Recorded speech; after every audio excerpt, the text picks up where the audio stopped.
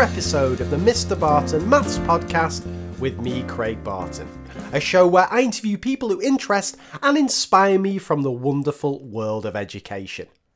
Now, this is an episode from the Research in Action mini-series, where I interview a researcher from the Mathematics Education Centre at Loughborough University about their chosen area of interest and the implications for maths teaching and learning. But just before we dive into today's episode, a quick word from our lovely sponsors of this series. Cue the fancy music.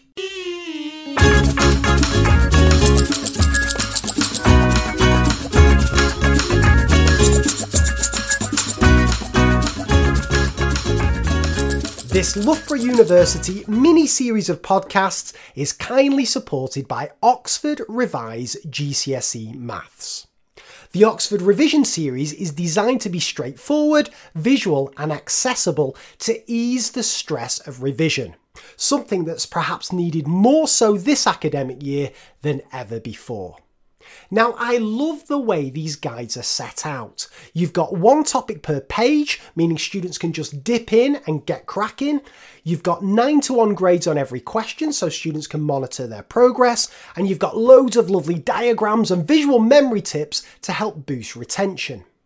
My favourite bits though are the Strive for 5 and Climb to 9 pages in the Foundation and Higher books, because they provide dedicated support for the problem areas identified in examiners' reports.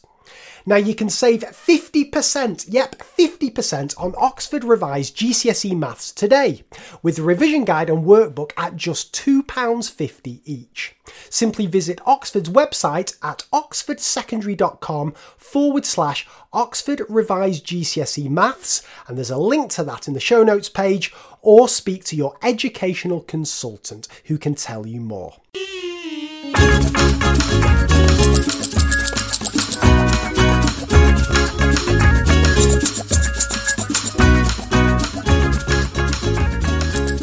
On today's episode of the show, I was lucky enough to speak to Tim Jay.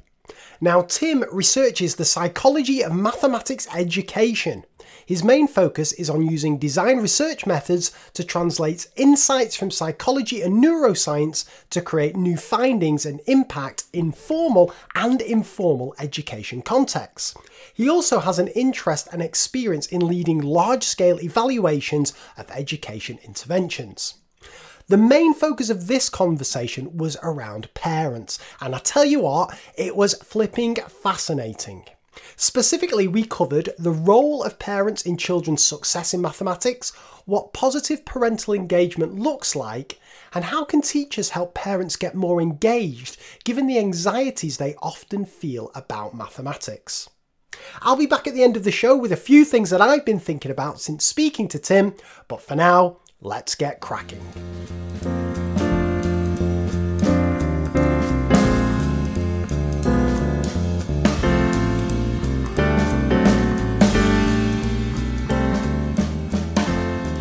Okay, Tim, so we start the podcast as we always do with your maths speed dating questions. So question number 1, what is your favourite number and why?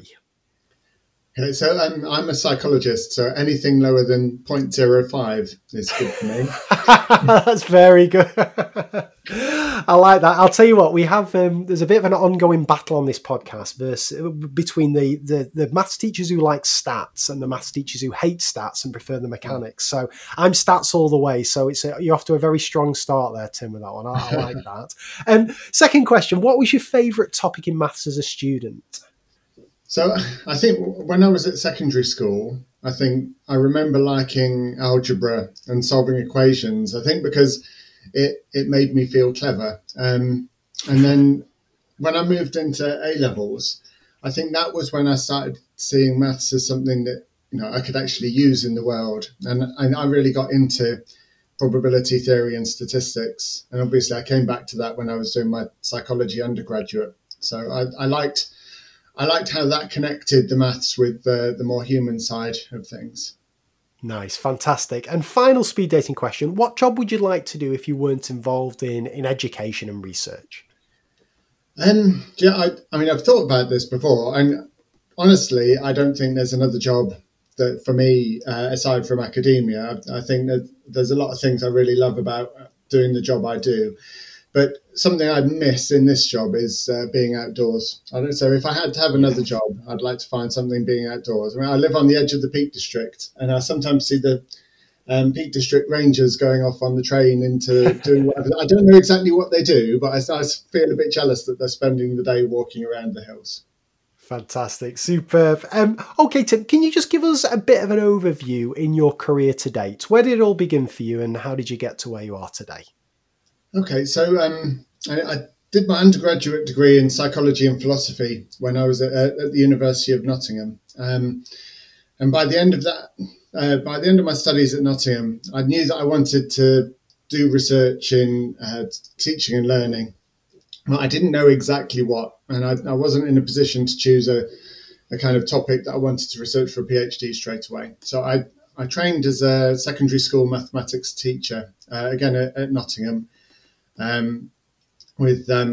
think I was lucky enough to have Peter Gates and Tony Cotton and Malcolm Swan as my PGCE tutors there. Wow, that's a good lineup.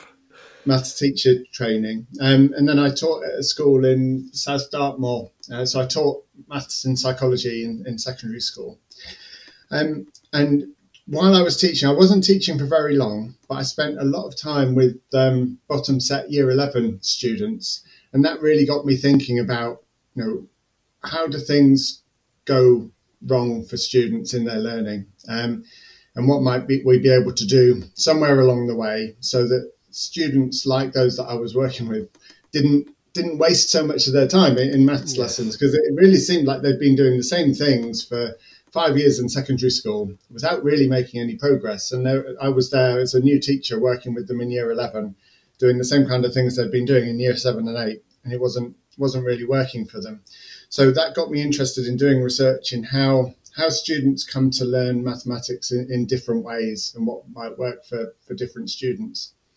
So that took me back to Nottingham again to do my PhD, and that's kind of what I was working on there, working with 14-year-old students and looking at the kind of different ways they came to develop new strategies for solving problems, and looking at some individual differences in how students deal with new problems.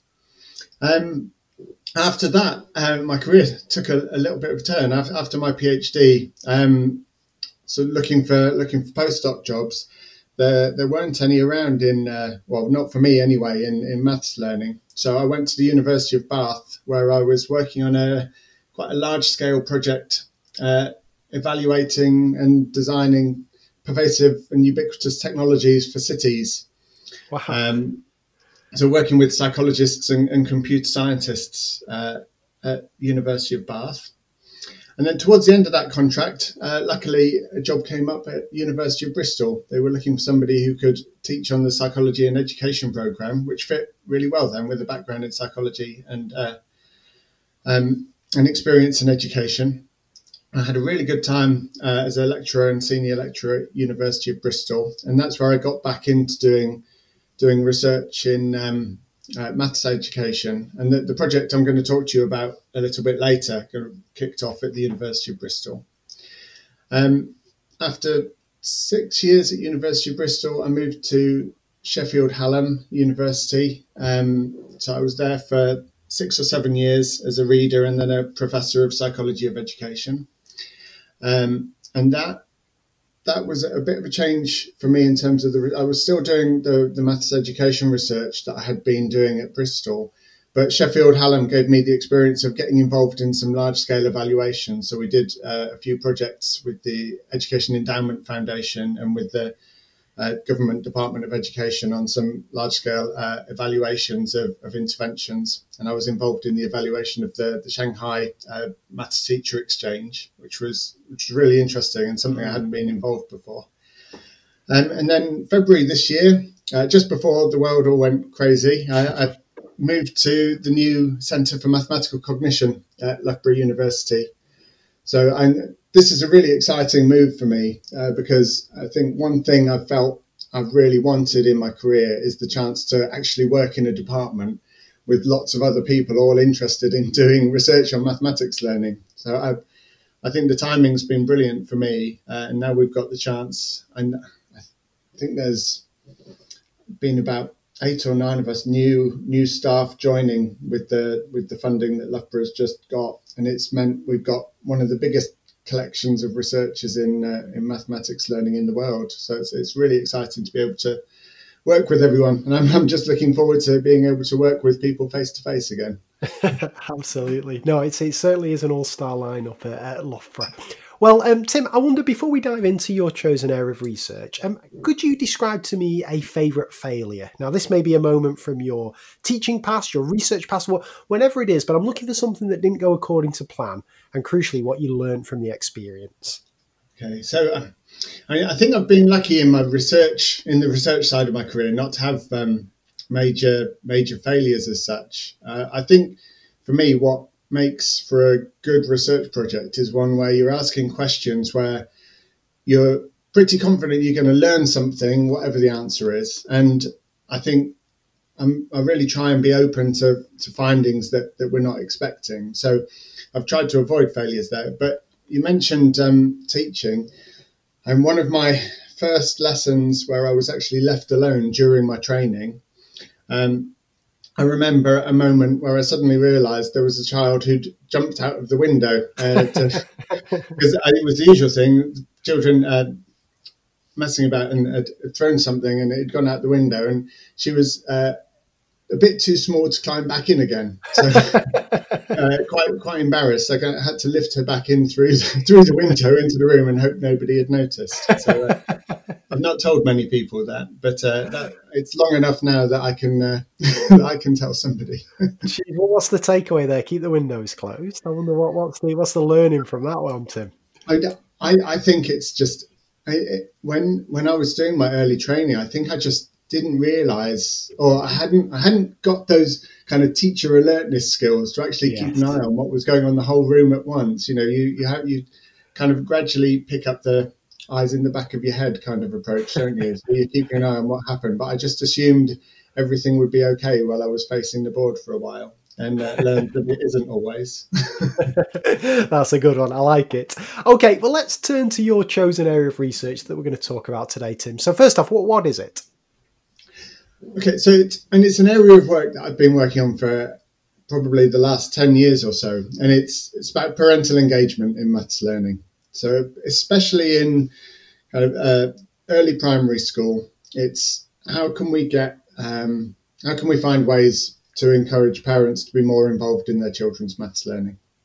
Wow. Yeah, and this is, well, whenever I saw this kind of on the running order, my eyes lit up for 2 reasons, really. And that is, one, I mean, we've done 120, 150 episodes on this podcast, and we've never talked about parental engagement. So I love talking about new things. But 2, it strikes me, and obviously you'll know far more than me, but it strikes me that it's such a big factor in determining students' learning of mathematics, their enjoyment, their general kind of attitudes, and so on. So yeah, I'm definitely fascinated to talk to you about this one, Tim. So yeah, just give us a bit of a sense. Why parental engagement? Well, what attracted you to it? And am I right that it is important? Yeah, I definitely think it is important, and it's quite a number of factors that came together that led me to look at it in the first place. And one thing was that I'd just finished working on a project at University of Bristol where we were looking at what children were doing outside of school and how that connected with what they were doing in the maths classroom. So what we found out during that project is children, whatever kind of background they come from, they're all doing quite a huge amount of mathematical or activity that we could describe as mathematical, except that the children were really finding it difficult to make those connections between anything they were doing outside of school and anything they were doing in school. So the mathematics, and this was children in year 3, year 6 and year 8 or 9 that we were working with at that time.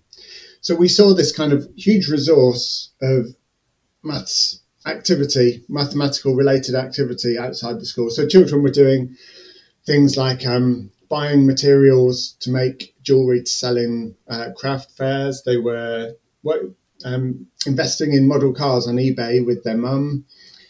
Some had kind of informal, casual work, part-time jobs. Some were saving. Some were kind of figuring out how to make pocket money stretch. But every child could talk to us about some things they were doing outside of school. But it seemed like it was just all this untapped resource. And it was not being used because teachers couldn't make use of this because 30 children in a class are doing all kinds of different things outside of school, and the teacher can't get everyone interested in the same activities. And we felt that it would be really good if we could make more use of that. So parents seemed the obvious people to go to. And then at the same time during that project, we were doing some work with parents, and we were just getting the message over and over again that parents really wanted to know what they could do to support their children's maths learning, but just didn't know what they should be doing. And parents had lots of anxieties. They hadn't all had a good experience at school themselves. They had anxieties about talking to teachers. A lot had anxieties about even coming into schools. And they certainly had anxieties about maths and teaching their children the wrong thing. And then looking into the previous research that's been done in this area, you see that there's a really kind of strong correlation in lots of different studies between parental engagement in children's learning and children's success in school.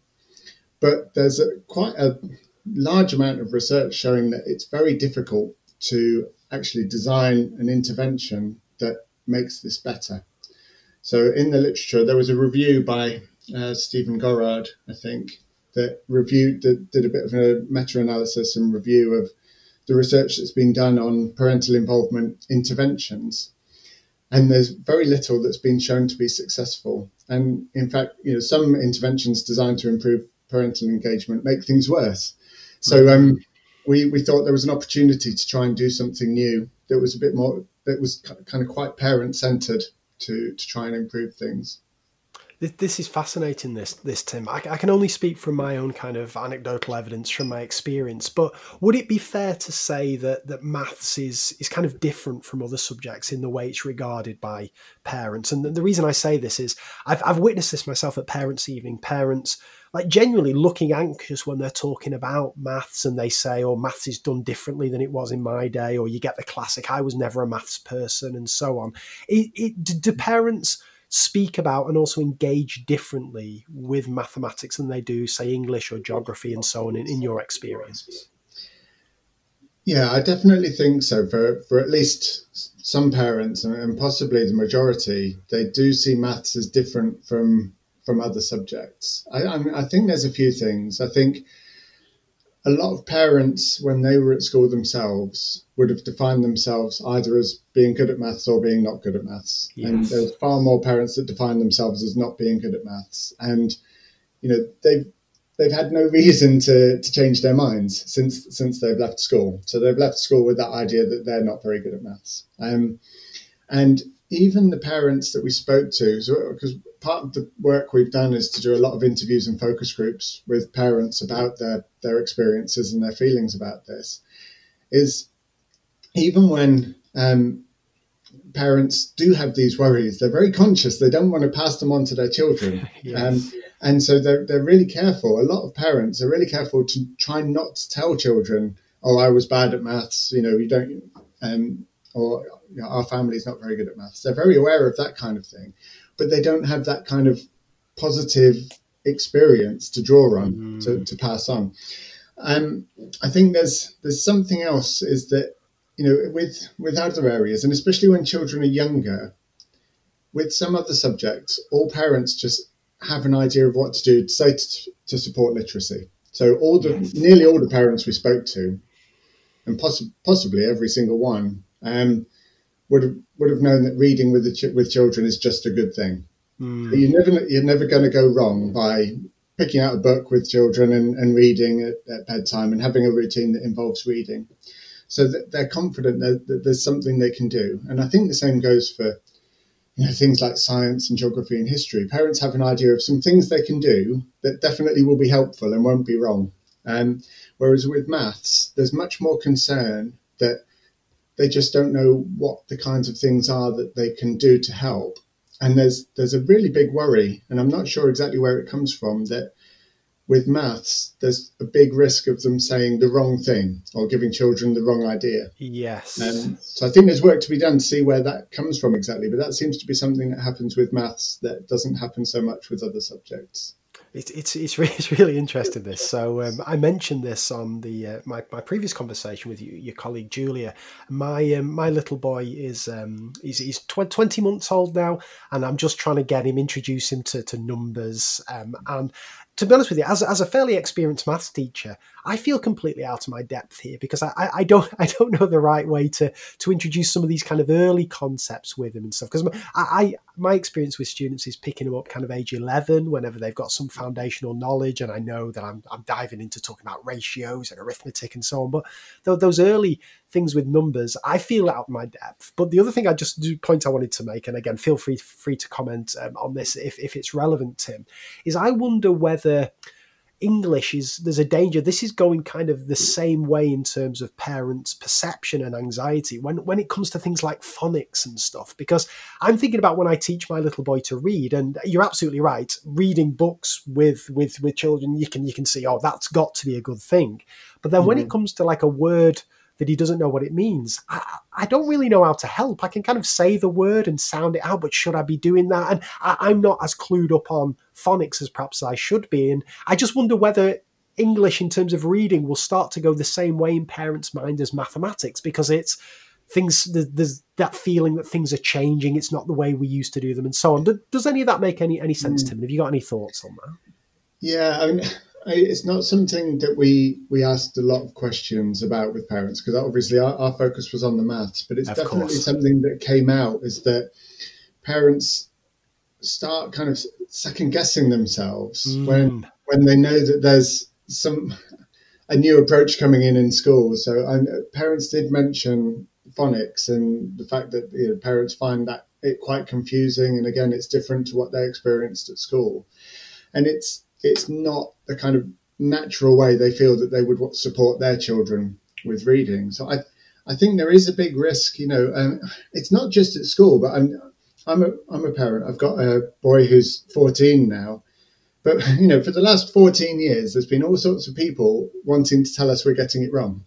Right. Yes. It started for us with breastfeeding. I know it's off topic a bit. Yeah. But, no. My wife had difficulty breastfeeding, and all of a sudden there's people all over the place come and tell you, well, you've got to do it. There's no alternative. If you do anything else, you're messing up your child for life. And, it's almost as if every decision you make as a parent, there's always people there to tell you that you're getting it wrong. So I think you do start to second guess yourself quite a lot as a parent, and it stops you just engaging naturally with children in some ways. So I think what our advice would be, and I'm not a reading researcher, but we've all learned to read ourselves, and we all enjoy reading books with our children. And I would just really try and encourage parents not to worry about what's going on in school, and just to respond in a way that just feels natural. And I mean, a lot of that came into our thinking about maths. So it's not coming out of nowhere. But I think this is a big part of the problem, is parents second guessing themselves, and instead of responding naturally to a child and really engaging with where the child is kind of second guessing and thinking, what would the teachers say that I should do in this situation, or what would the newspapers say that I should do in this situation? Yeah. Yeah. Absolutely. There's a lot going on there. Yeah. there really is. Okay, well, let's swerve back then to your particular research. Just tell us a bit about it, Tim. So how did you conduct it, and what were some of the things that you found out along the way? Okay, so and the main part of the project was split into two parts, really. So the first part I mentioned already. We did quite a large number of interviews and focus groups to see, what were parents' perceptions of supporting children's maths learning at home. And all the parents in that project had a a child in year 3 in a school. And then the second part of the project was we wanted to draw on all of that information that we got from parents and work with parents in 4 different schools. And this was back when I was in Bristol, and develop kind of workshops that would help increase the kind of parents' feelings that they were in a position to support children's maths learning at school. So it was that second part of the project was very much about empowering parents to support maths learning in their own ways at home. And I've already talked about some of the main things we found out in the first part with the interviews and the focus groups. But a lot of it, I think I would sum up the main finding that we got from that first part of the project was that parents were telling us that they thought to be helpful and support their children's maths learning at home, they needed to be like teachers. And so they were telling us that things like they wanted more information about what was going on in the classroom. So I remember one group of parents were saying what would really help them is having a daily account from the teacher of what they'd been doing in the classroom, what was coming up next, and how to teach that maths to their children. So they really thought they needed to be acting like teachers and replicating what was going on in schools at home. And it was just not workable, because even if the schools could provide all that information, and they probably couldn't because teachers are already busy people. Yes. Parents aren't trained as teachers and don't have access to all the same curriculum and resources, and can't keep up to date with all the kind of methods and approaches that teachers are using. So we thought we needed to get away from that. We needed to help parents find a way to get away from thinking that to be helpful for their children, they needed to be kind of substitute teachers doing the same as teachers were doing. And it's really, sorry to interrupt you, Tim, that's fascinating, that, isn't it? Is that because just on again, I can only really speak with my secondary kind of school hat on, and I know we're talking about younger students here, and just for the benefit of teachers listening from outside of England, really, year 3, I always get my maths wrong on this, we're talking kind of 6-year-olds, is that about right? 6 and 7-year-olds? 7 and 8-year-olds, I think. 7 and 8, yeah, I'm always one out, 7 and 8-year-olds. When parents are feeding back that they want that information, what's their overall aim there, Tim? Is it to support students with homework, or is it to be able to have conversations with students about it? Why do they want that information from schools? I think it seemed to us in the interviews and so on that it was connected with this idea we were talking about a short while ago about how parents see mathematics as being different from other subjects, and there is a right way and there is a wrong way to do maths, and they were really worried about doing it in the wrong way and giving children the wrong idea about maths. So they thought if they were going to do anything, it had to be exactly the same as what the teacher was doing. I see. So it seemed like that was the major problem. That's fascinating. Yeah, so sorry, I interrupted you there. So after you did this kind of initial part of the study, where did you take it next? So we worked with groups of parents in 4 different schools. And so what we'd taken from the interviews and workshops was that we needed to flip this around a bit. And instead of parents thinking about what was going on in schools, we wanted to start with where parents and families were right now. So, I mean, it's a little bit like, how we talk about early years pedagogy. You don't start with where the curriculum is, you start with where children are. And you build on strengths that the learners already have. And show how to develop from there. So rather than start with the mathematics, we developed a kind of series of activities in these workshops that really started with where parents and families were right now. So the first kind of activities we were doing, we didn't really even talk about maths. We just encouraged parents to talk about the kinds of things that they do together as a family. So I mean, that could be anything. So it's from going for a walk in the woods. Some parents talked about cooking together. Some families talked about games that they play in the house together. Some talked about going out to the shops. Some talked about days out to the park or the zoo. And so starting there, first of all, took away some of those anxieties, but it also gave us kind of a place to start. So we wanted to be working with things that they were already familiar with and already kind of felt comfortable and, even expert in. And then we did some work similar to the work we'd done with children in the previous project. So we said, so you wouldn't normally have a conversation involving mathematics when you're doing these activities, but if you did, what might that look like? And that initial question, sometimes we had to wait, but we were very conscious that we wanted the ideas to come from parents. So we didn't want to be, as the researchers and people that are in education and comfortable with education, we didn't want to start giving parents answers at this point. So sometimes there was some slightly uncomfortable silences when we asked them. But actually, it never took more than about 10, 15 seconds for somebody to come up with something, although it seemed like longer. And sometimes the ideas would be, start very simply. So I remember one of the first times we did this with a group of parents. They'd been talking about going for a trip to the zoo because there's a nice zoo in Bristol, and we were working in a school that was quite close. So they were talking about having a day out at the zoo, and we said, so if you wouldn't normally have a conversation about maths, but if you did, what might that look like?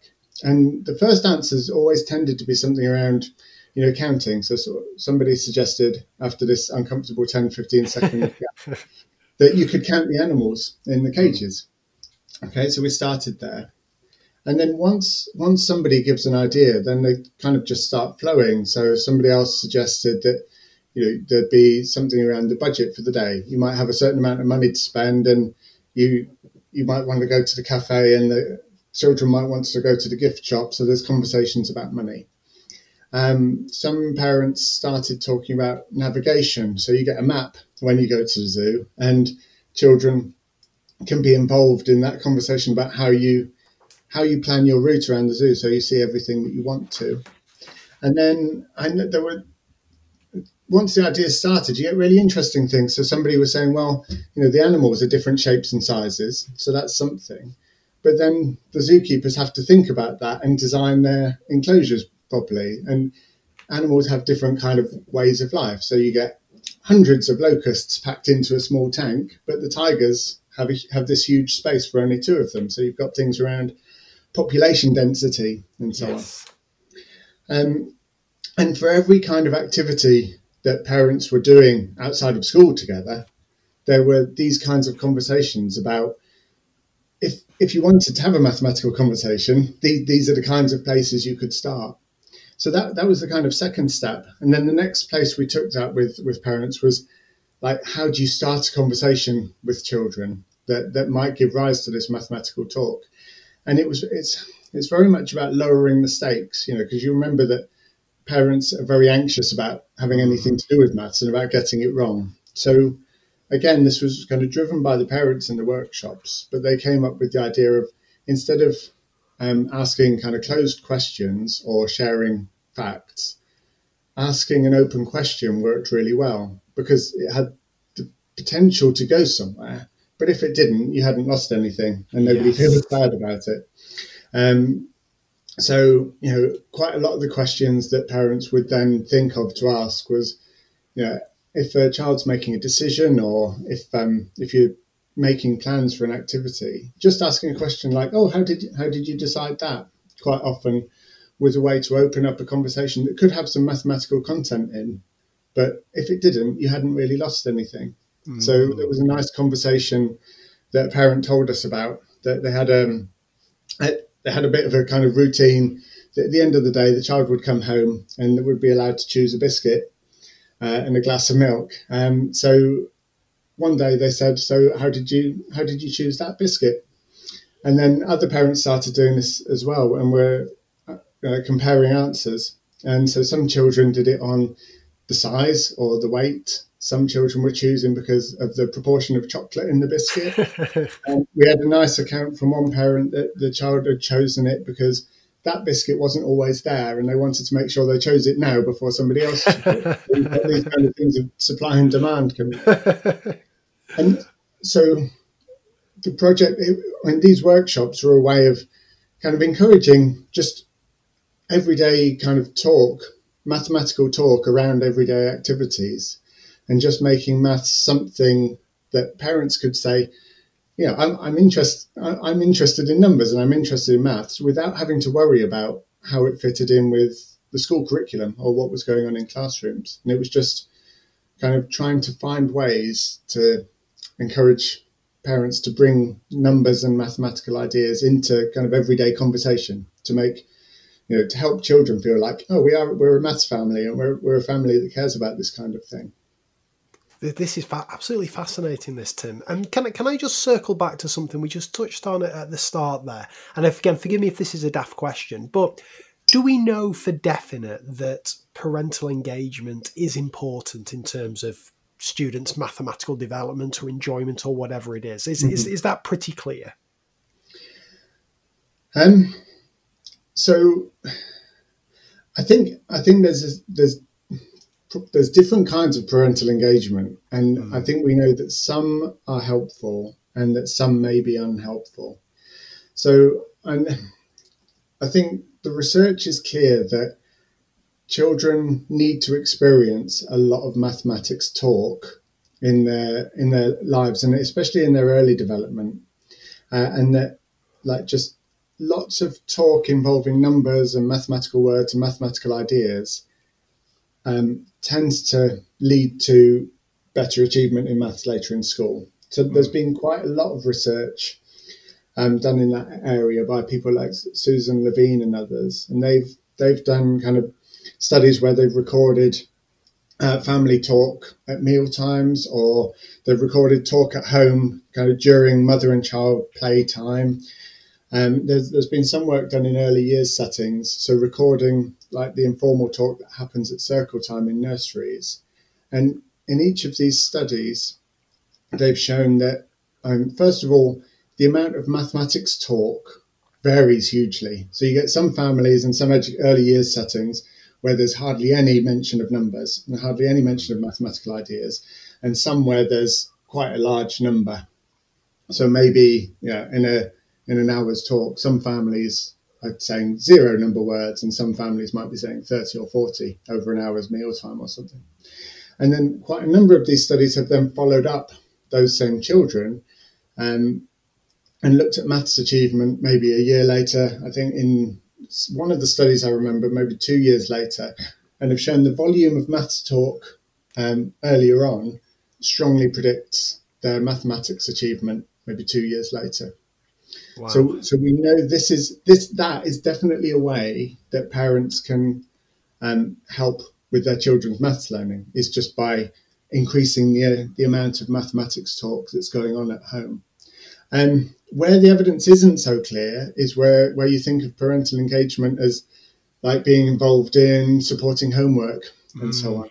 And there's been quite a few studies looking at parents getting involved in homework. And it seems that, especially in primary school, it's not always better to have more parental engagement in homework, and especially in maths. So there's some evidence that the more parents get involved in children's homework, the worse the outcomes are for children. Wow. and it's a little bit hard to tease things apart, because, of course, you could have an effect whereby parents that know their children are struggling and need help may be more likely to help. And so you may get a correlation that way. Yes. But it's definitely not clear cut that more engagement in homework is supportive of learning. I don't think we have any evidence there. What I know it's impossible to extract correlation, causation and other factors and so on. What is your take on that, Tim? Is it, what would explain that finding, that sometimes negative relationship between parental support in homework and students' later achievement? Do you think is it that it's students already struggling, or is it the kind of extra pressure that it puts upon students that they feel, oh God, I've got maths in school now, I've got maths at home, and it's in a very formal setting? Well, obviously you can't say for definite, but what's your instinct the reason that explains that finding? Yeah, I think it's probably a lot of things, and it's probably different for different people. But I think based on what we found from talking to parents, I think it's that it raises anxieties, and then parents would find it very difficult to not share those anxieties with children.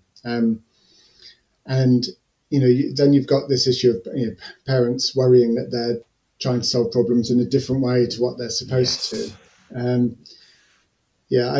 I think that's it. I mean, parents would tell us that they would literally go and hide when they knew that children had maths homework. They were so worried about it, because when they didn't go and hide, then children would ask for help, and it would quite often lead to arguments and shouting at each other, because parents just find this really difficult. And if you're having that experience as a child, a 7 or 8 year old child, and every time you bring maths homework home, it ends up with a shouting match with your mother, then that can't lead to good learning, I don't think.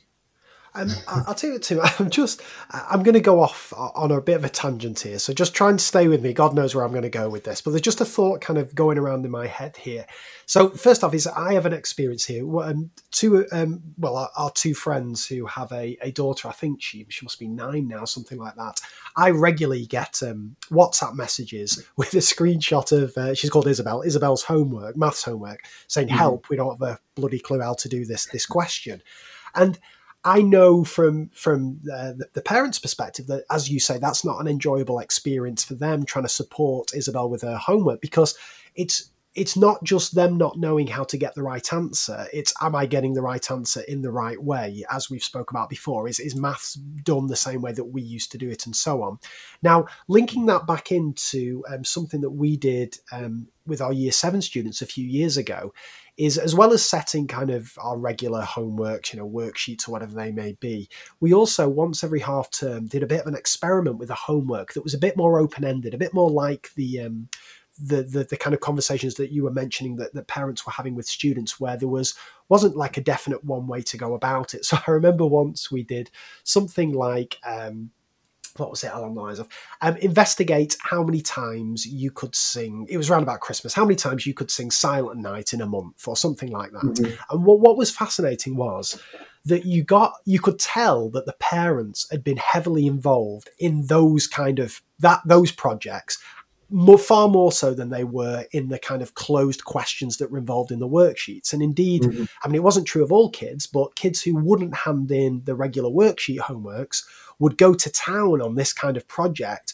often coming up with some, quite sophisticated mathematics and so on. So my kind of drawing those two things together and thinking about what you've said before, and this is a bit controversial, but I mean, is there a danger that when homework is kind of given quite formally to young students at that early age, that there's a danger that it has this negative impact, that it makes parents anxious, it makes students anxious, and instead, like, is there more a place for these less structured activities where it's, go home and have a conversation about this and this and this and so on, or is that a bit kind of airy-fairy and it would never work? Yeah, and I think that kind of example of an open-ended investigation where there isn't a right answer, and it just I really like the sound of that. It gives opportunities for a bit of creativity and a bit of problem solving. And I'll mention that the evidence changes a bit in secondary school. Secondary school children do seem to benefit from homework. Yes, that's been shown to be quite helpful. It is specifically around children in primary school and younger, where the evidence is a lot more mixed. But I think the way we were thinking about it, and the way I've come to think about it through doing the different research projects, is that home is an opportunity to do some of the things that you're not able to do in the classroom. Yes. Children are already doing mathematics thinking and learning in the classroom, in lots of primary schools for an hour a day. And so it's a huge part of their life anyway. But there are things that I think a lot of teachers would like to do in their maths teaching, but they don't have time for, or they don't have the resources for. And so I think it's really helpful to think about just flipping this round and thinking, so how can we get parents to help us with these things that we just don't have time for? And that kind of thing of just having a conversation where it's not about getting the right or wrong answer, but just thinking maybe a little bit more creatively and taking your time to just play with some ideas is something I think a lot of teachers would like to find the time for, but yes, it's lost in amongst everything we've got to get through in a really busy curriculum. Just I think seeing it in that way is really, really helpful, because it lowers the stakes for children. It helps them see that maths isn't always competitive, and it's not always about getting the answer right or wrong. That actually it's about a way of understanding the world around us. It's another kind of lens that you can use to think about the world around us. And I think that's something that helps, like, gives parents something to do where they don't have these anxieties. But I do think it's something that teachers would quite like to have the time for. Oh, absolutely. Just before we mention some potential practical things teachers could do to maybe help support parents, I just wanted to ask you, just going back to your research, Tim, we got to the stage where parents have been coming up with some suggestions of mathematics talk that could be involved in the activities they were already doing. Was there any way of measuring whether that intervention, that kind of drawing these ideas out of parents, had any impact on students' mathematics achievement? That's something that I'd really like to do at some stage. And in that project, we were really just interested in parents' own perspective, so that their experience of going from not feeling like they were able to support their children's learning to developing some ways to do that, and hearing from parents about how their kind of conversations at home had changed. So we've got lots of nice evidence that conversations at home did change, and also parents' reports of children's attitudes about mathematics. I think we would really like to follow that up and see how children had changed, in terms of their attitudes in the classroom or their achievement in maths. But that's a very much bigger and more complex project to think about at some stage. And doing it at that time, and we didn't know for sure when we set out to do this that the workshops would work and parents would respond well and would change their behaviours at home. So to set it up from the beginning as a kind of longer project to see how this changed for children in the classroom was quite a high risk kind of project. But it's something I'd like to do at some stage. I mean, what we've done since is, I've spent a lot more time working with teachers who've wanted to improve parental engagement in their schools, and I'm definitely hearing from teachers who've tried these or their own versions of these kinds of workshops in their schools, that at least for some children and some families, it quite drastically changes attitudes and kind of behaviours in the classroom.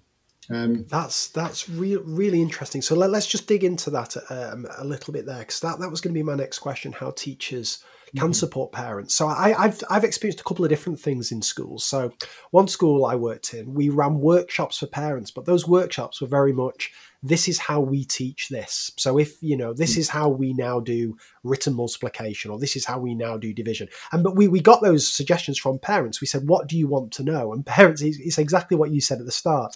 They said, we want to know how you teach these different things so we can then help support our kids. So it was almost like a lesson. The parents came in and we took turns to teach various different things and so on and so forth.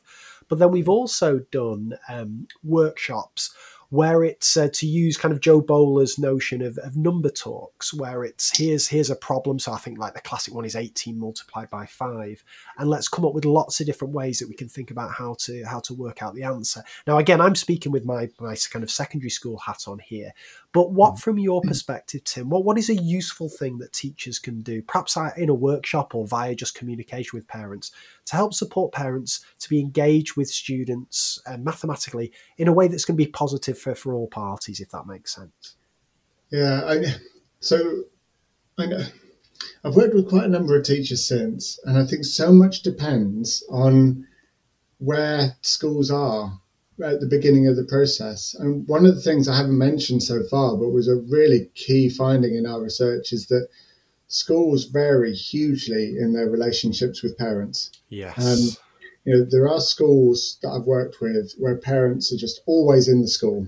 And the schools do things like coffee mornings where parents are in. Parents are always visiting assemblies.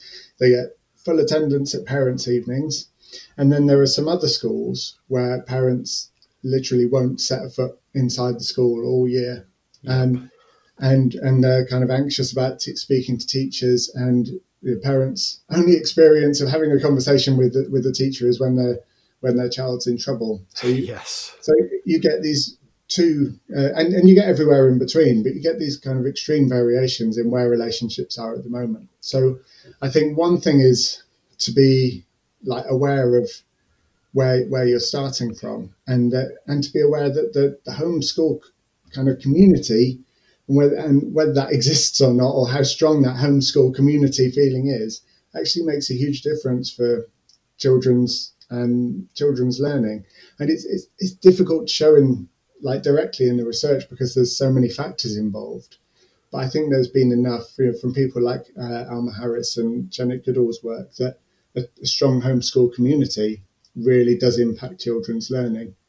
And that's a difficult one because it's very difficult for an individual teacher to really do anything about that on their own.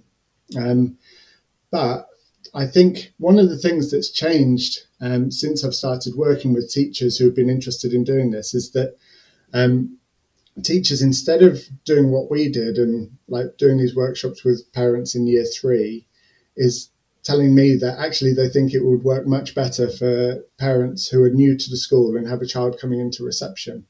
And that's really shown me that makes a huge difference. It's made a huge difference for them because they're feeling like they start off this kind of feeling that parents and teachers are in it together and working together for their children's education right from the beginning, and starting this off in reception and kind of showing the rest of the school that this is a helpful thing to do has made a big change. And when you say starting it off, I'm thinking we have lots of primary school teachers listening to this. Are you talking about just kind of running workshops in a similar way that you suggested, just kind of almost allowing parents to share their ideas they have themselves, just kind of facilitating them, kind of drawing out their ideas, and then using that as a way to help bring maths talk into the home more? Or is it more a case of being a bit more instructional and saying, look, here's this week, why don't you talk to your kids about this and this? What's kind of the best way to go about it, if that's not an impossible question? Yeah, I think there's lots of things that a school can do. Once you've got a positive relationship with parents, there are lots of things you can do. But I think something important that we found in the research when we were talking to parents is that an awful lot of parents, once children start formal schooling, and parents see formal schooling as being a reception, they kind of have a switch in mindset and they think, right, children have started school now, so education is the school's responsibility. Yes. My job as an educator is done. They might not be using these words in their heads, but that's what's going on in a lot of parents' heads, I think, when children start school. And I think what a school can do that's really useful at that stage, at the beginning of reception, is to say, actually, no, as a parent, you're still the most important person in your child's life. And the kind of ideas your child is getting about learning and education are coming from you as much as they're coming from the school. So that, I think, fostering a sense of partnership in children's learning and education can be really important for parents and children at that stage. And I think letting parents know that the kinds of things they're doing at home, don't have to replicate what's going on in the school. Yes. Just having a conversation is good, and playing a game together is really helpful. And if you can have a conversation that brings in some numbers and mathematical concepts, then that's great. But actually just having a conversation is great and really important. Because and people talk about it a lot now that children spend a lot of time on screens, and children are not maybe getting as much conversation as would be good for them in some families. And I think, partly it's that a lot of parents are busy, but I think a lot of it is that parents just don't know how important they are for their children's learning all the time. Because I definitely don't think it's true from the research that we've done, that there are lots of parents out there who don't care about their children's education, which is an unfortunate message you get from speaking to some teachers. Yes. Speaking to some teachers who are very rude about their parent community. Now, I've had teachers in primary school literally say to me, "You'll never get anywhere with our parents; they're rubbish." Right. And stronger words than that. But Yes. I've not come across groups of parents that don't care about their children's learning. I think it's just that they feel like sidelined because it's the school's job, and what goes on in schools is complicated and difficult and makes them anxious, and they don't realize how important they are. So I think that's what I mean by, the reception teachers that I've worked with since the project who've brought parents into the school and kind of through the workshops let them know they matter and that they don't have to be doing what teachers are doing in the school to help their children's maths learning. The teachers have found that that's been quite a powerful experience for their groups of parents. And just obviously, I know your research was with primary students, Tim, but just kind of thinking about secondary just for a moment. Do you think if we go back to, you mentioned at the start that when you first started teaching, a lot of your experience was working with year 11 students who were perhaps disaffected, being taught the same things over and over and over again. Does parental engagement have a role to play with students like that? And if so, what is it? I'm sure it does. I think for me, the reason why a lot of my research that I've done over time, I've been working with younger and younger children, is that I think it's quite easy for children to develop quite fixed understandings of whether they're a mathematician or not.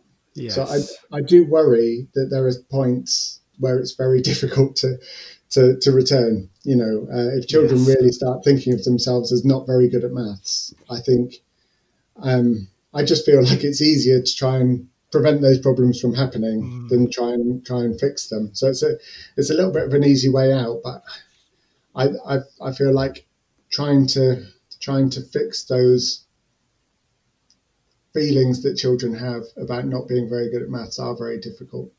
But it is broader than maths as well. I think the kinds of conversations that children are having at home and the kind of the information they're getting from parents, will have wider impact on aspirations, whether they're thinking about going into further study, whether they're thinking about going into university or not. I do think there's kind of more work to be done in looking at how to support parents to know that they matter in all of these things that help determine their children's future. But I just think the older the children get, the more complicated it gets, which is why I've taken the easy route of working with children where they're a bit younger.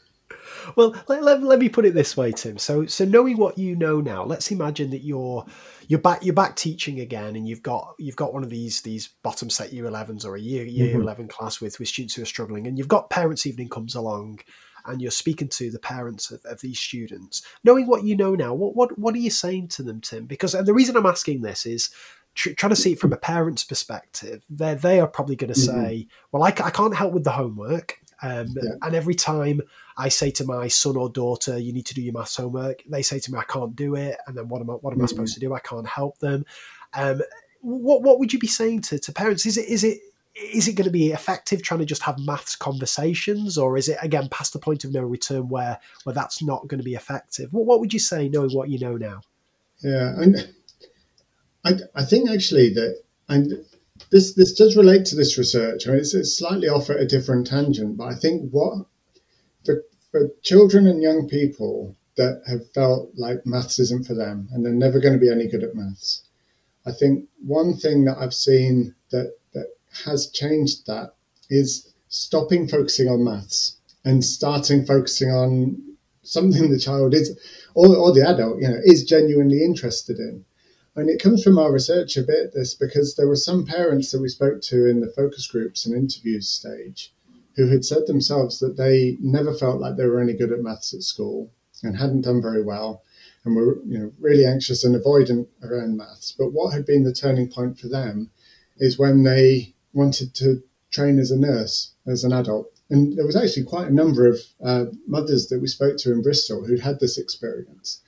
And then when it had come to, they'd been really worried about the mathematical content of the nursing courses, but when it came to actually doing it, because it was in the context of something they really did care about and were motivated to understand, it actually turned out that they could do maths after all.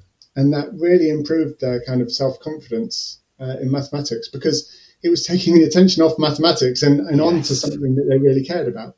And there's a similar story of, and one of these bottom set year 11 boys, I remember, was really, really into motor mechanics. And luckily we were in a school that did some vocational education. And he spent a term, rather than coming to some of his usual lessons, including maths, he went and spent time with the post-16 group doing motor mechanics. And obviously there's maths in there. And all of a sudden it turned out he could do maths after all. It was just in a context that was motivating for him.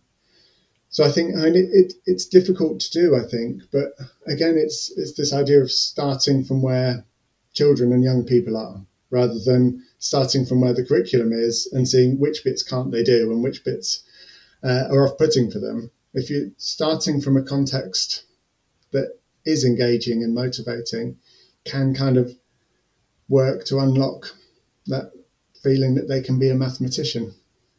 Yeah, it's fascinating. I had a couple of episodes ago. I spoke to Peps McRae about his new book, Motivated Teaching, and it's fascinating thinking about those drivers of motivation. And I like this idea of kind of taking the focus off the mathematics, so this child starts to feel successful, then almost kind of saying, "Oh, look, you can do it now." And once they've had that experience of success, then we can get into this virtuous cycle where, they perhaps put a bit more effort in and so on. But as you say, such a complex area and very difficult to do when there's kind of 30 kids each with different needs and so on.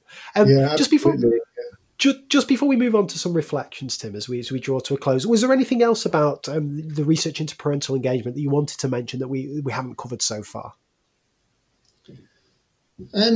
No, I don't think so. I think the main thing is that the work that I've done since the project, so doing CPD workshops for teachers and so on, it's that it's not easy, but it does have these potential payoffs. That it's quite an investment, because and one thing I haven't mentioned is the difficulty we had in recruiting parents to these workshops in some schools. Because we deliberately wanted to choose some schools where there was already a good relationship with parents, but some schools where parents were reluctant to even step inside the door. So we spent a lot of time in playgrounds just having chats with parents. And I think in some schools, it does take a lot of investment to turn some of this round and try and persuade parents that they're really in this partnership. But all the accounts I've heard from teachers that have done this in their schools say that it really is worthwhile, and it might change some children's experience of maths,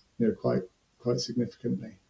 That's fascinating. Okay, well let's move on to a couple of reflections before I hand over to you for your big three.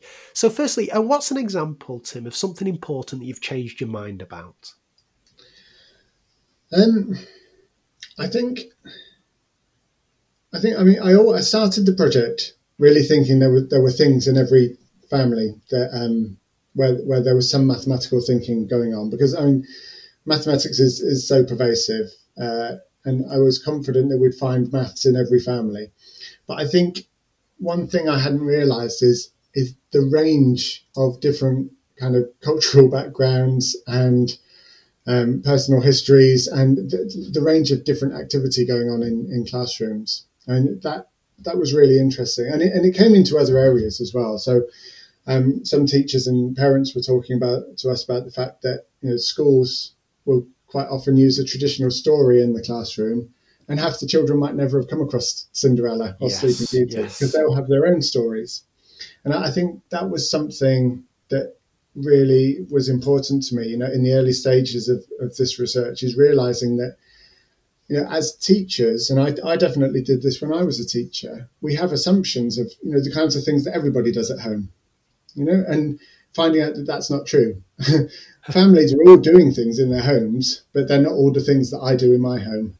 And that if we're building on children's lives outside of school, I think we just need to be a bit more careful about how we do that. And you can't assume that everyone plays snakes and ladders at home, and you can't assume that everyone's read Cinderella. And as a teacher, I think if I was going to go back into the classroom now, especially in primary schools, I'd be trying to do a bit more work to see what have children experienced outside of school, and how can I build on that in what I'm trying to teach them. And also, I really like the kind of work that lots of schools do in having like a topic day to introduce a new line of work. So there was a school that I worked with in Bristol at the time I was there, and they wanted to do a project, a term's topic all about circus.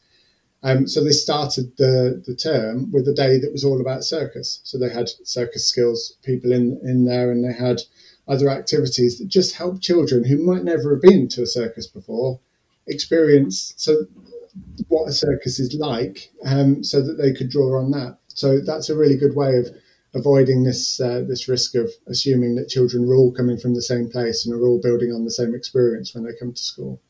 That was quite powerful for me. Fantastic. And just one more reflection, and it may be a similar answer, so feel free to say if it is, but is there anything you wish you'd known when you first started out on research in general, or this specific project that you know now? It's been quite a long project, and obviously it's changed. My thinking's changed quite a number of times through. But I think it is that I think having a better understanding of where parents might be coming from. I mean, another important experience for me on the project was working with a school where they had a very high proportion of Somali families. And so we were really lucky in that project that there was a teaching assistant that we were working with. So he was the only member of staff in the school that was Somali himself. But he was absolutely invaluable to work with, because he could talk to us about how some of the things we were planning to do just wouldn't work for this group. So there wasn't a strong culture of written language. So he was telling us that these parents came from a very oral tradition. So things like going through our ethics procedures, giving them a written information sheet and consent form to sign wasn't going to work for them, because if you gave them something to sign, they would worry that you were going to take their children away. It was so things like this, and we were lucky in that case because we had someone great to work with who could help us understand these things before we went and made all sorts of terrible mistakes. But just that range, and I think it's something that's overlooked. And we do a lot of research in maths education I'm interested in cognitive science and what's going on inside children's heads, but I think sometimes we overlook some of these huge differences in where children and families are coming from and how that might affect their experience of education. Absolutely. Well, this has been absolutely fascinating, this, Tim. Just to wrap things up, I'm just going to hand over to you for your big three. I wonder if you have three either websites, blog posts, books, or whatever you like that you recommend our listeners check out. And I'll make a note of these and I'll put these on the podcast show notes page. So what are your big three, Tim?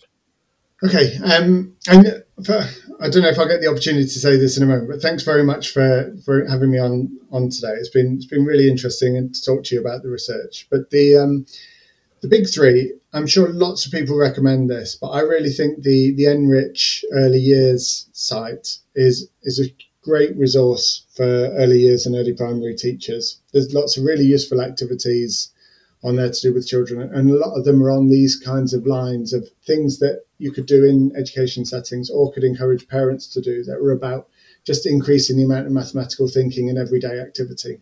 So I think that's a great site. A second one that I recommend to lots of people is the Early Math Collaborative area of the Ericsson Institute website. So again, they've got lots of ideas about how to bring mathematical thinking into play. And one they've got, I think it's called the Ideas Factory or the Ideas something on that part of their website. And they've got videos of some really nice interactions about mathematical ideas in play. And then the third one, it's another US site. It's the schoolcommunitynetwork.org. So I'm on the editorial board for their journal, the School Community Journal. But there's a lot of resources on that site, the School Community Network, about developing positive school community relationships, working with parents as partners in children's education, and so on. So there's some interesting articles there, and some also some kind of practical strategies for things that schools and teachers can be doing. That's absolutely brilliant choices, those, Tim. I'm not aware of the second and third one at all, so I'll look forward to checking those out. And it kind of links back to what we were saying early on, that again, it's difficult sometimes from a teacher's perspective, I find anyway, to really appreciate that students' experiences at home will be very different. And you have two students in the same class will have very different experiences at home. But also, as a secondary school teacher, for too many years, I've been completely ignorant of students' experience at primary school, and in particularly early years.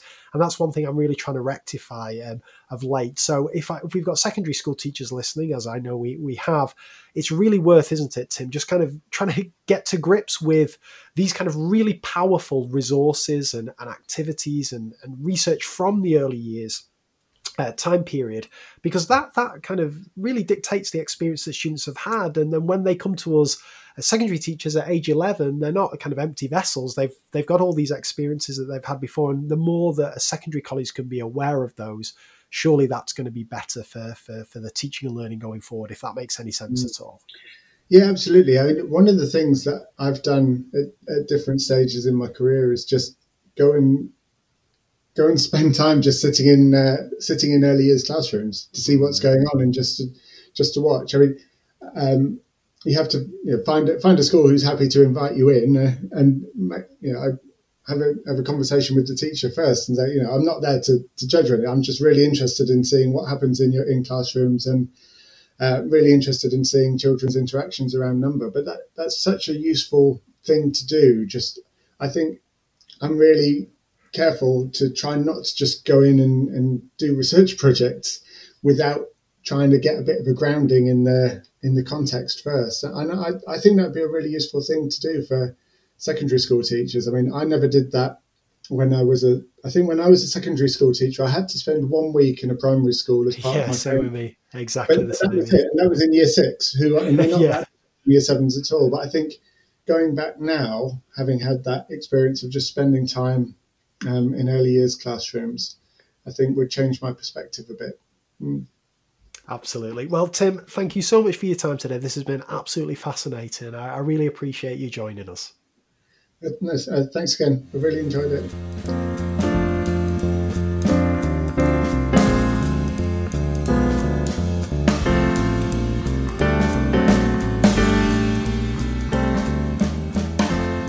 So there you go. There was my interview with Tim Jay.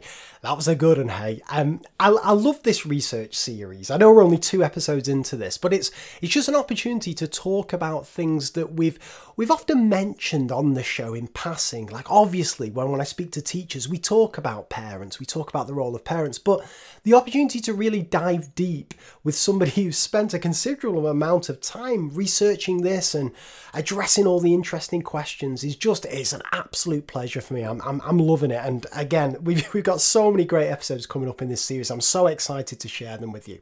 But anyway, back to talking about the conversation with Tim.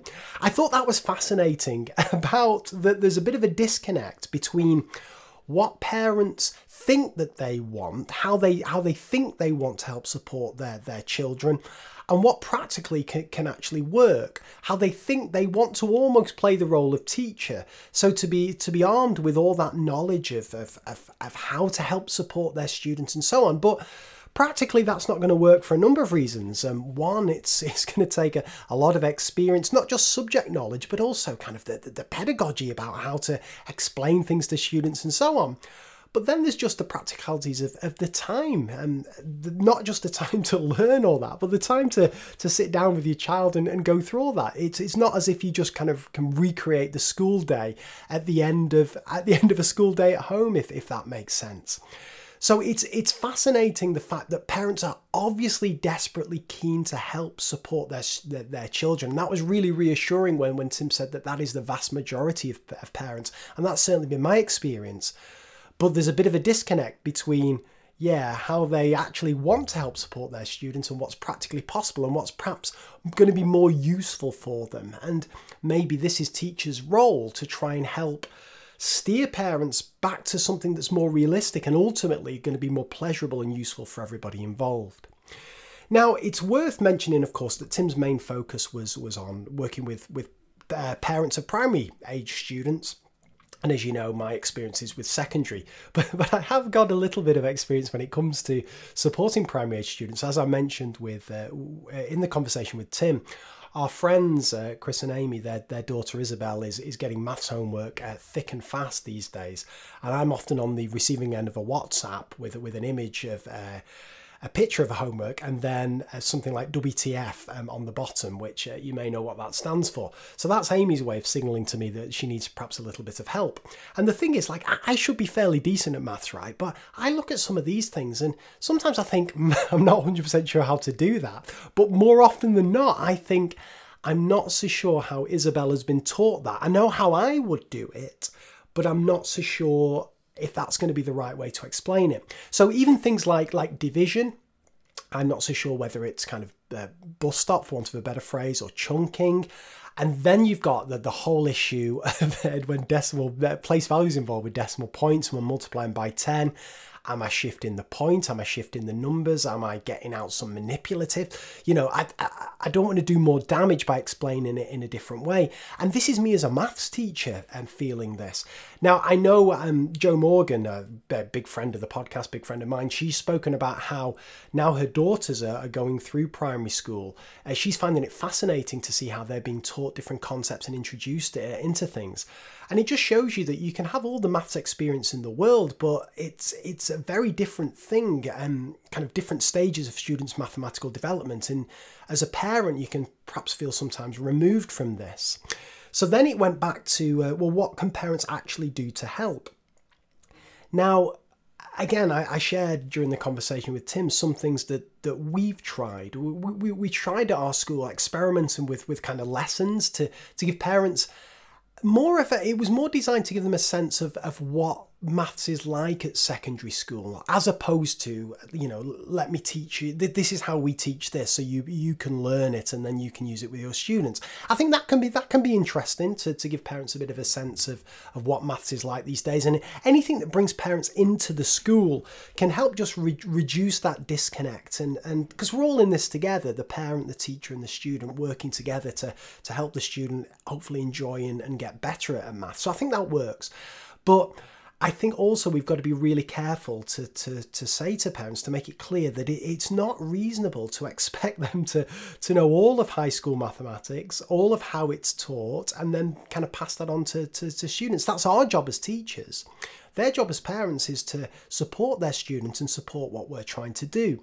But if they do want to help, then just bringing mathematics into everyday conversations, I think, is such a super useful thing. So Tim mentioned some really, really practical things that teachers can do with parents. So just asking them what are some of the things that they do with their kids, and then saying, is there any way, what would be some of the ways that perhaps maths could sneak its way in there, and so on, and not making it this role of parents being kind of the enforcers of doing homework, but just talking about maths just a normal part of parlance between parents and students.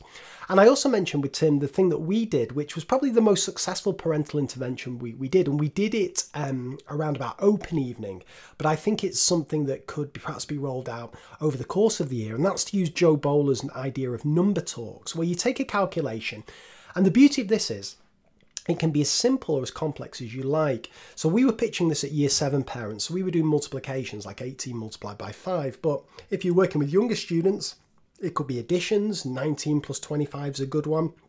Or if you're working with older students, it could be anything. It could be solving equations if that's the kind of way you want to go down. But the key thing is, it's just a mathematical calculation, but it's not just, right, you do this and I'll mark it right or wrong. It's let's talk about different ways that we may approach this. And I'll tell you why this is fascinating to do, parents and children. Because one of parents' main fears is that mathematics is taught differently to how it was in their day. But that can be turned into a real advantage with something like a number talk, because parents can show kids how they would approach it or how they were taught to approach it. The kids can then say, well, this is how we're taught to approach it. And then you can have a fascinating conversation comparing methods, which one do you like, or how are they similar, how are they different, and so on. So that, and as I say, pitching it is not too bad. If a multiplication feels about the right level, let's go with that. If an addition feels more the level, let's go with that. it's not about the actual content. It's about having that conversation about different methods, different approaches, and so on. And it moves the relationship surrounding mathematics between parent and child away from the formal potential enforcement of the parent saying, right, what's your maths homework now, to now go and do it. It also moves it away from the kid saying, I'm stuck on my maths homework, and the parent getting really anxious because they don't know how to help. And it becomes the role of the parent is to just try and bring mathematics into everyday conversation, into everyday life, just like they would for reading or something like that. So whether it's inviting parents in to do a session on number talks and a bit of advice how to do it, or whether it's to do what Tim said and invite parents in just to talk about how maths can find its way into different things, and and it's not the teacher saying that if you go for a walk, do this, this, and this. It's throwing it back to the parent and saying, okay, you're on a walk. What are some of the things that you could be talking about, and so on. So I think there's lots of different ways that we could use the research and the findings that Tim's made about the powerful role of parents to try and improve that relationship between the school and the parents, and also improve that relationship between the parent and child, particularly when it comes to mathematics. So I just wanted to leave you with that challenge. Well, what do you do with your parents? What's the conversations that you have with them as a teacher? Do you get a sense about how they feel about mathematics, how they work with their child? Think about two different parents. Think about a parent perhaps you've met at a parents' evening who's really engaged, who's really working really positively with their child when it comes to mathematics. And then think about a parent for whom perhaps they suffer from maths anxiety, perhaps they seem a little disengaged. What could you do with that latter parent? How could you help support them? Are there some of the things that Tim talked about that could work? So all that remains me to do is thank Tim for giving up his time to speak to us. As I say, I absolutely loved that conversation. I found it fascinating. Thank you to Colin Foster for helping me put this mini-series together. I promise you, I don't want to get too excited. We're too into this. I've recorded all 10. There are some absolute gold coming up here from some of these guests. I'll give you a bit of a teaser now. If I said to you we're going to be talking to one guest who's mentioning about chickens counting, you know you're in for a treat coming up. But anyway, I'll leave you to it now. So please help me spread the word about these podcasts. They're different to the normal ones that I do with practicing teachers, but hopefully different in a really positive way. If you want to help support it, help spread the word, leave a review wherever you get your podcast from. I'd really appreciate it. And I'll be back with some more gold from this Research in Action series in the very near future. You take care of yourselves. Bye for now.